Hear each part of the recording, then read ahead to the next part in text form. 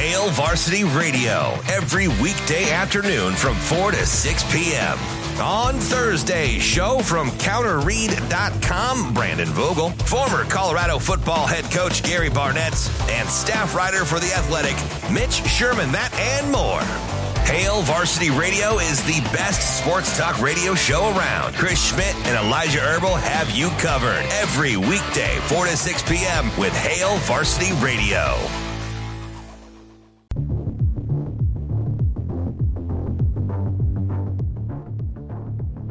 Welcome to Hurrdat Sports Radio.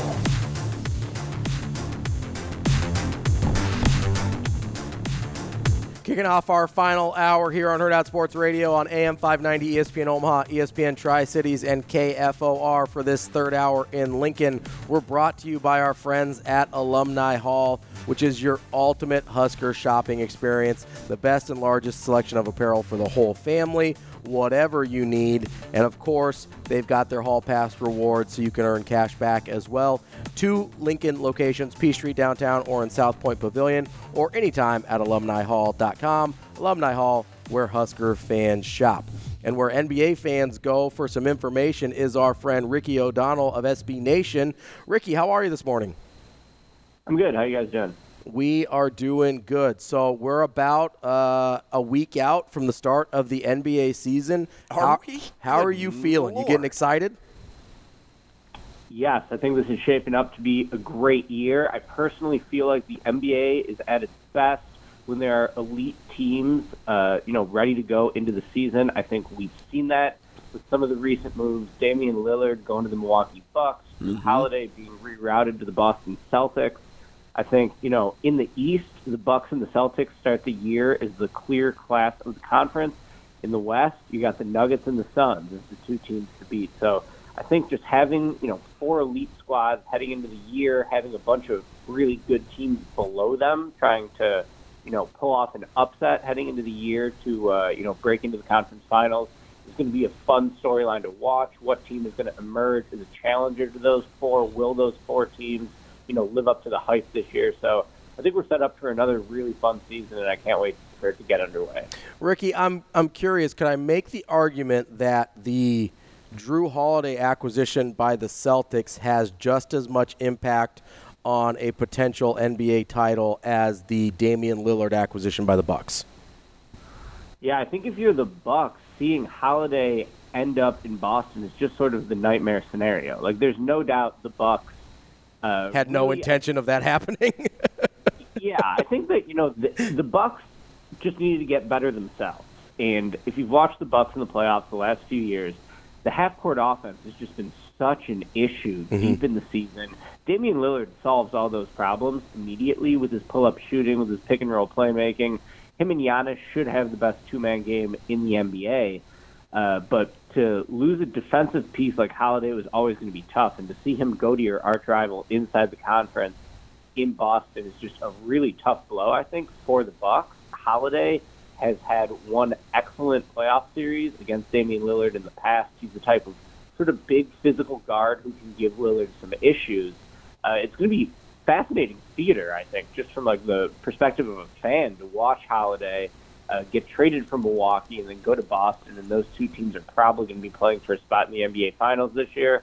I think that, Holiday is in a wonderful spot in Boston right now. He isn't going to really be counted on to provide too much offense or on-ball creation. Instead, he slots in very nicely as a connective piece between Jason Tatum and Jaylen Brown.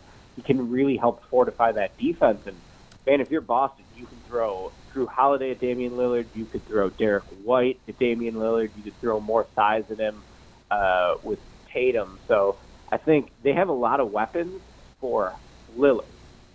Now, how many do they have for Giannis without Grant Williams, who left this offseason to go to the Dallas Mavericks? I think that'll be fascinating to watch. But, yeah, it's going to be great theater for fans, that's for sure. How big of an upgrade, if any, is Drew Holiday over Marcus Smart, who I know there was a lot of consternation about with certain Celtics fans about him leaving in the offseason as well? Seems like they replaced everything that Marcus Smart brought to the table and maybe a little more.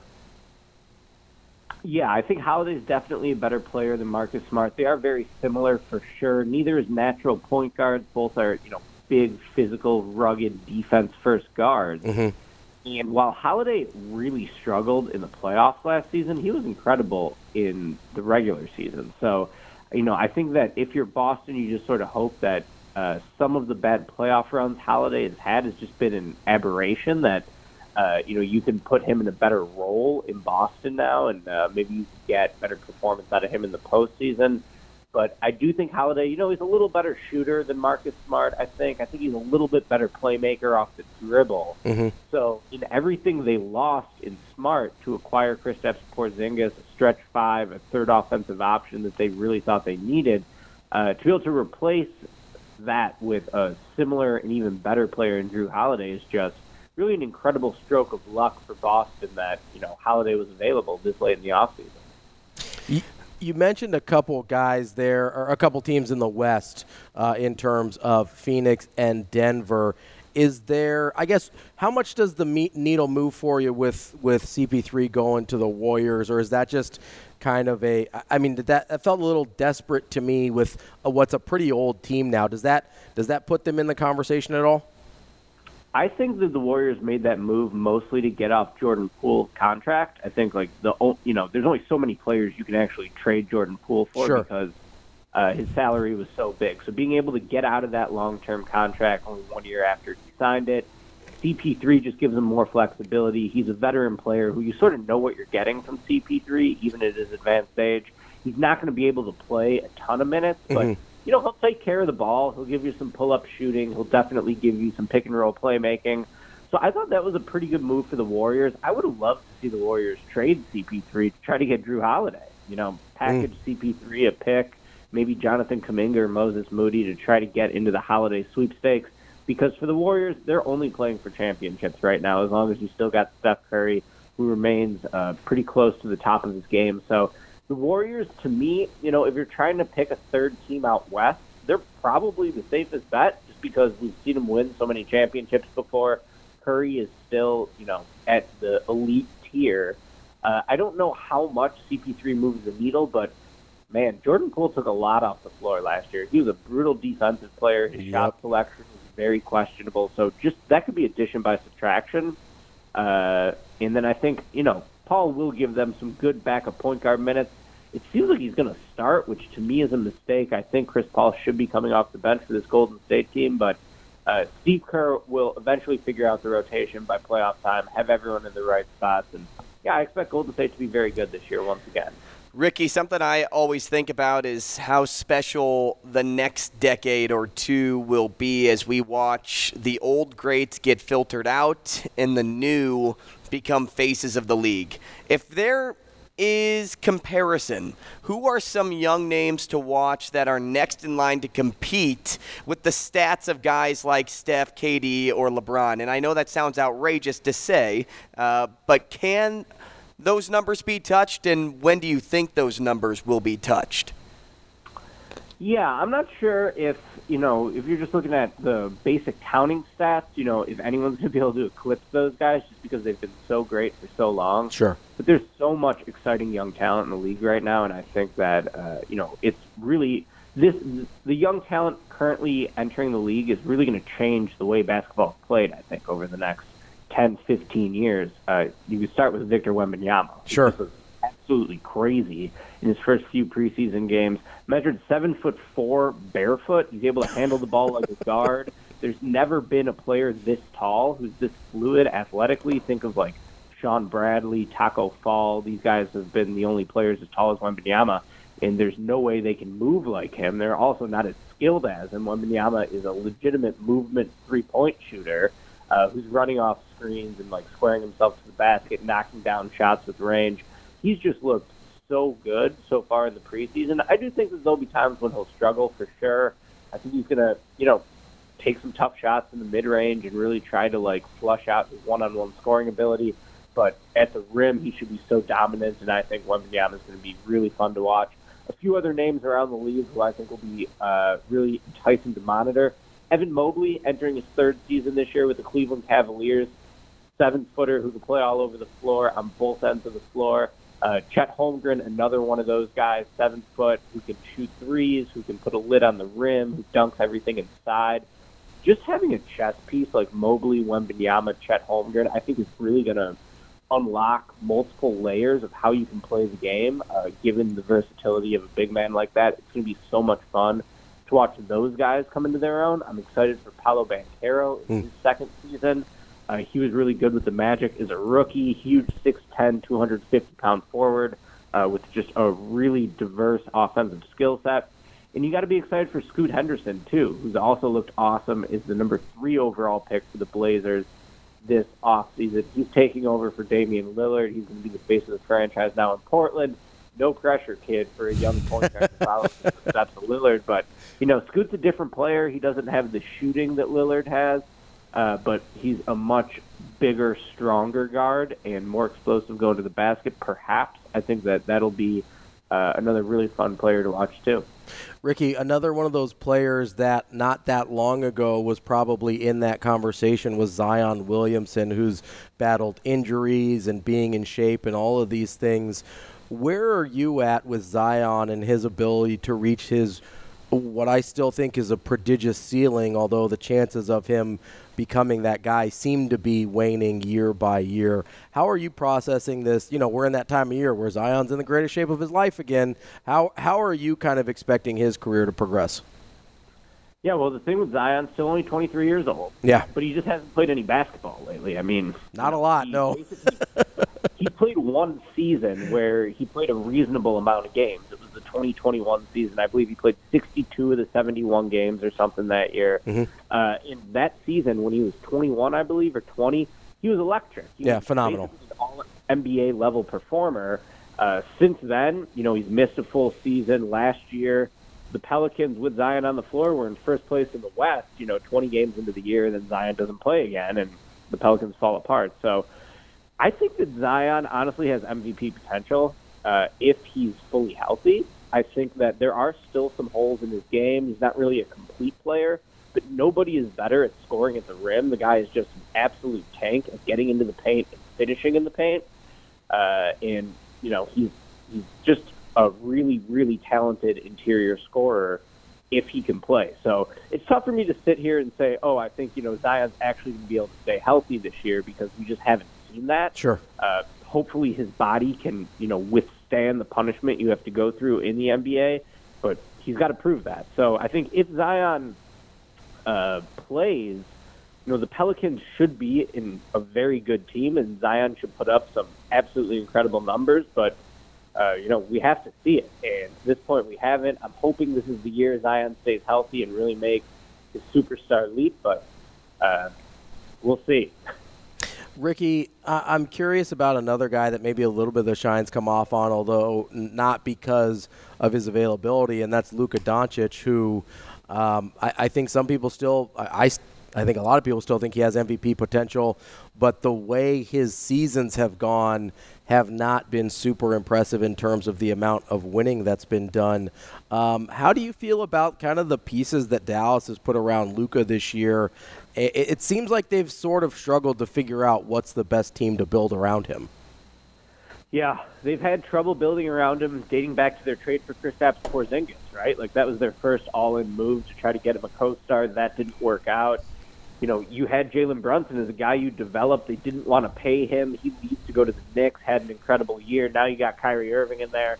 The Mavericks are interesting. Like, Luka's basically as good as any player in the league, or close to it. And I think that, he should be set up for another fantastic season. I like the on-court fit with Kyrie, but again, similar to Zion, but for totally different reasons. Kyrie's general availability every year always seems to be under question. I think they definitely need a really good year from Kyrie. And then who's the Mavericks' third best player even? Like, I guess it's Grant Williams, who's basically out of the rotation. I guess, year. You still got Dwight Powell there at center. They added a couple rookies who I think could be decent long term, but how much a rookie's going to be able to contribute early in their careers. Yeah, the Mavericks, to me, they're going to be a solid team. They obviously have an elite player in Luka, but what are they doing to set Luka up for championships, both in the near term and in the long term? Like, if I'm Luka, I'm sort of looking around here like, do I trust the Mavericks to build around me and to get me a championship, or do I need to eventually go somewhere else? So Luka's fantastic. There's no doubt about it. Is he a perfect player? No. He's not great off the ball. He's not always in fantastic shape. His defense can wane, but with the ball in his hands, Luka's absolutely a magician. So I think the Mavericks will have a chance as long as they have Luka Doncic, but it's sort of tough to look at them this year, given that, after Kyrie, they don't have a ton of talent around Luka, and think that the Mavericks are going to compete deep in the playoffs again. Ricky, last thing from me. Who's a team on the rise this season? One that maybe missed playoff contention last season, but is also one you like to take that next step? Yeah, it's got to be the Thunder. I love the Thunder this year. Shai Gilgeous-Alexander is a top 10 player in the league. If anyone watched the FIBA World Cup, he was unbelievable. Mm-hmm. Canada is a 6'5", 6'6" point guard who can just get wherever he wants on the floor. So I think, he's a lead engine, the type of lead engine you need to make a deep playoff run. And I'm very excited for Chet Holmgren coming in this year. 7-footer who just has a really diverse skill set. I think he's going to be an awesome shot blocker for them. I think that he's going to be able to stretch the floor as a three-point shooter. He'll be able to handle the ball a little bit too, which will give him another dimension. So, you look around, what else is there in OKC? You got Jalen Williams coming off a great rookie season. You have Josh Giddey entering his third year as a big guard who's a wonderful passer. And they just have like a collection of pretty interesting young guys who they're just sort of waiting to see how the rotation shakes out. So I love the Thunder coming into this year. I think that, last year we saw an 8 seed make the an 8 seed make the NBA finals out of the East, a 7 seed make the conference finals in the West with the Lakers. Why not the Thunder? Why can't they go on a run to the conference finals this year? Obviously, it's a young team, and it's a lot easier to do that type of stuff when you got Jimmy Butler or LeBron James. But I think OKC is a team on the rise, and this should be the first year of their ascent. Ricky, we'll get you out of here on this. There was a study recently put out by the NBA that load management doesn't really reduce injuries the way they had been kind of acting like it had or had previously thought it had been. Do you think that actually changes the way we see teams handle their superstars, or is this kind of more of the NBA just really trying to get people on TV more often? Yeah, of course the NBA is going to say that load management doesn't benefit the players because, like you said, the NBA wants the players playing especially premium games that are on national television. I get it from the perspective of a fan. It stinks to have the Pelicans on TV all the time and Zion never plays, or it stinks to put the Clippers on TV and Kawhi's not out there, or Paul George isn't out there. I just don't really know how you can stop it. The real problem is that the season's too long. In college basketball, what do you play? 35 games. In high school basketball, you play 35 games, And in the NBA, you play 82 before the playoffs, which are 3 months long if you keep winning. So why do they play so many more games? Well, so they can make so much more money. I think, with the television contracts, with sold-out stadiums, that's just the problem with player health in the league.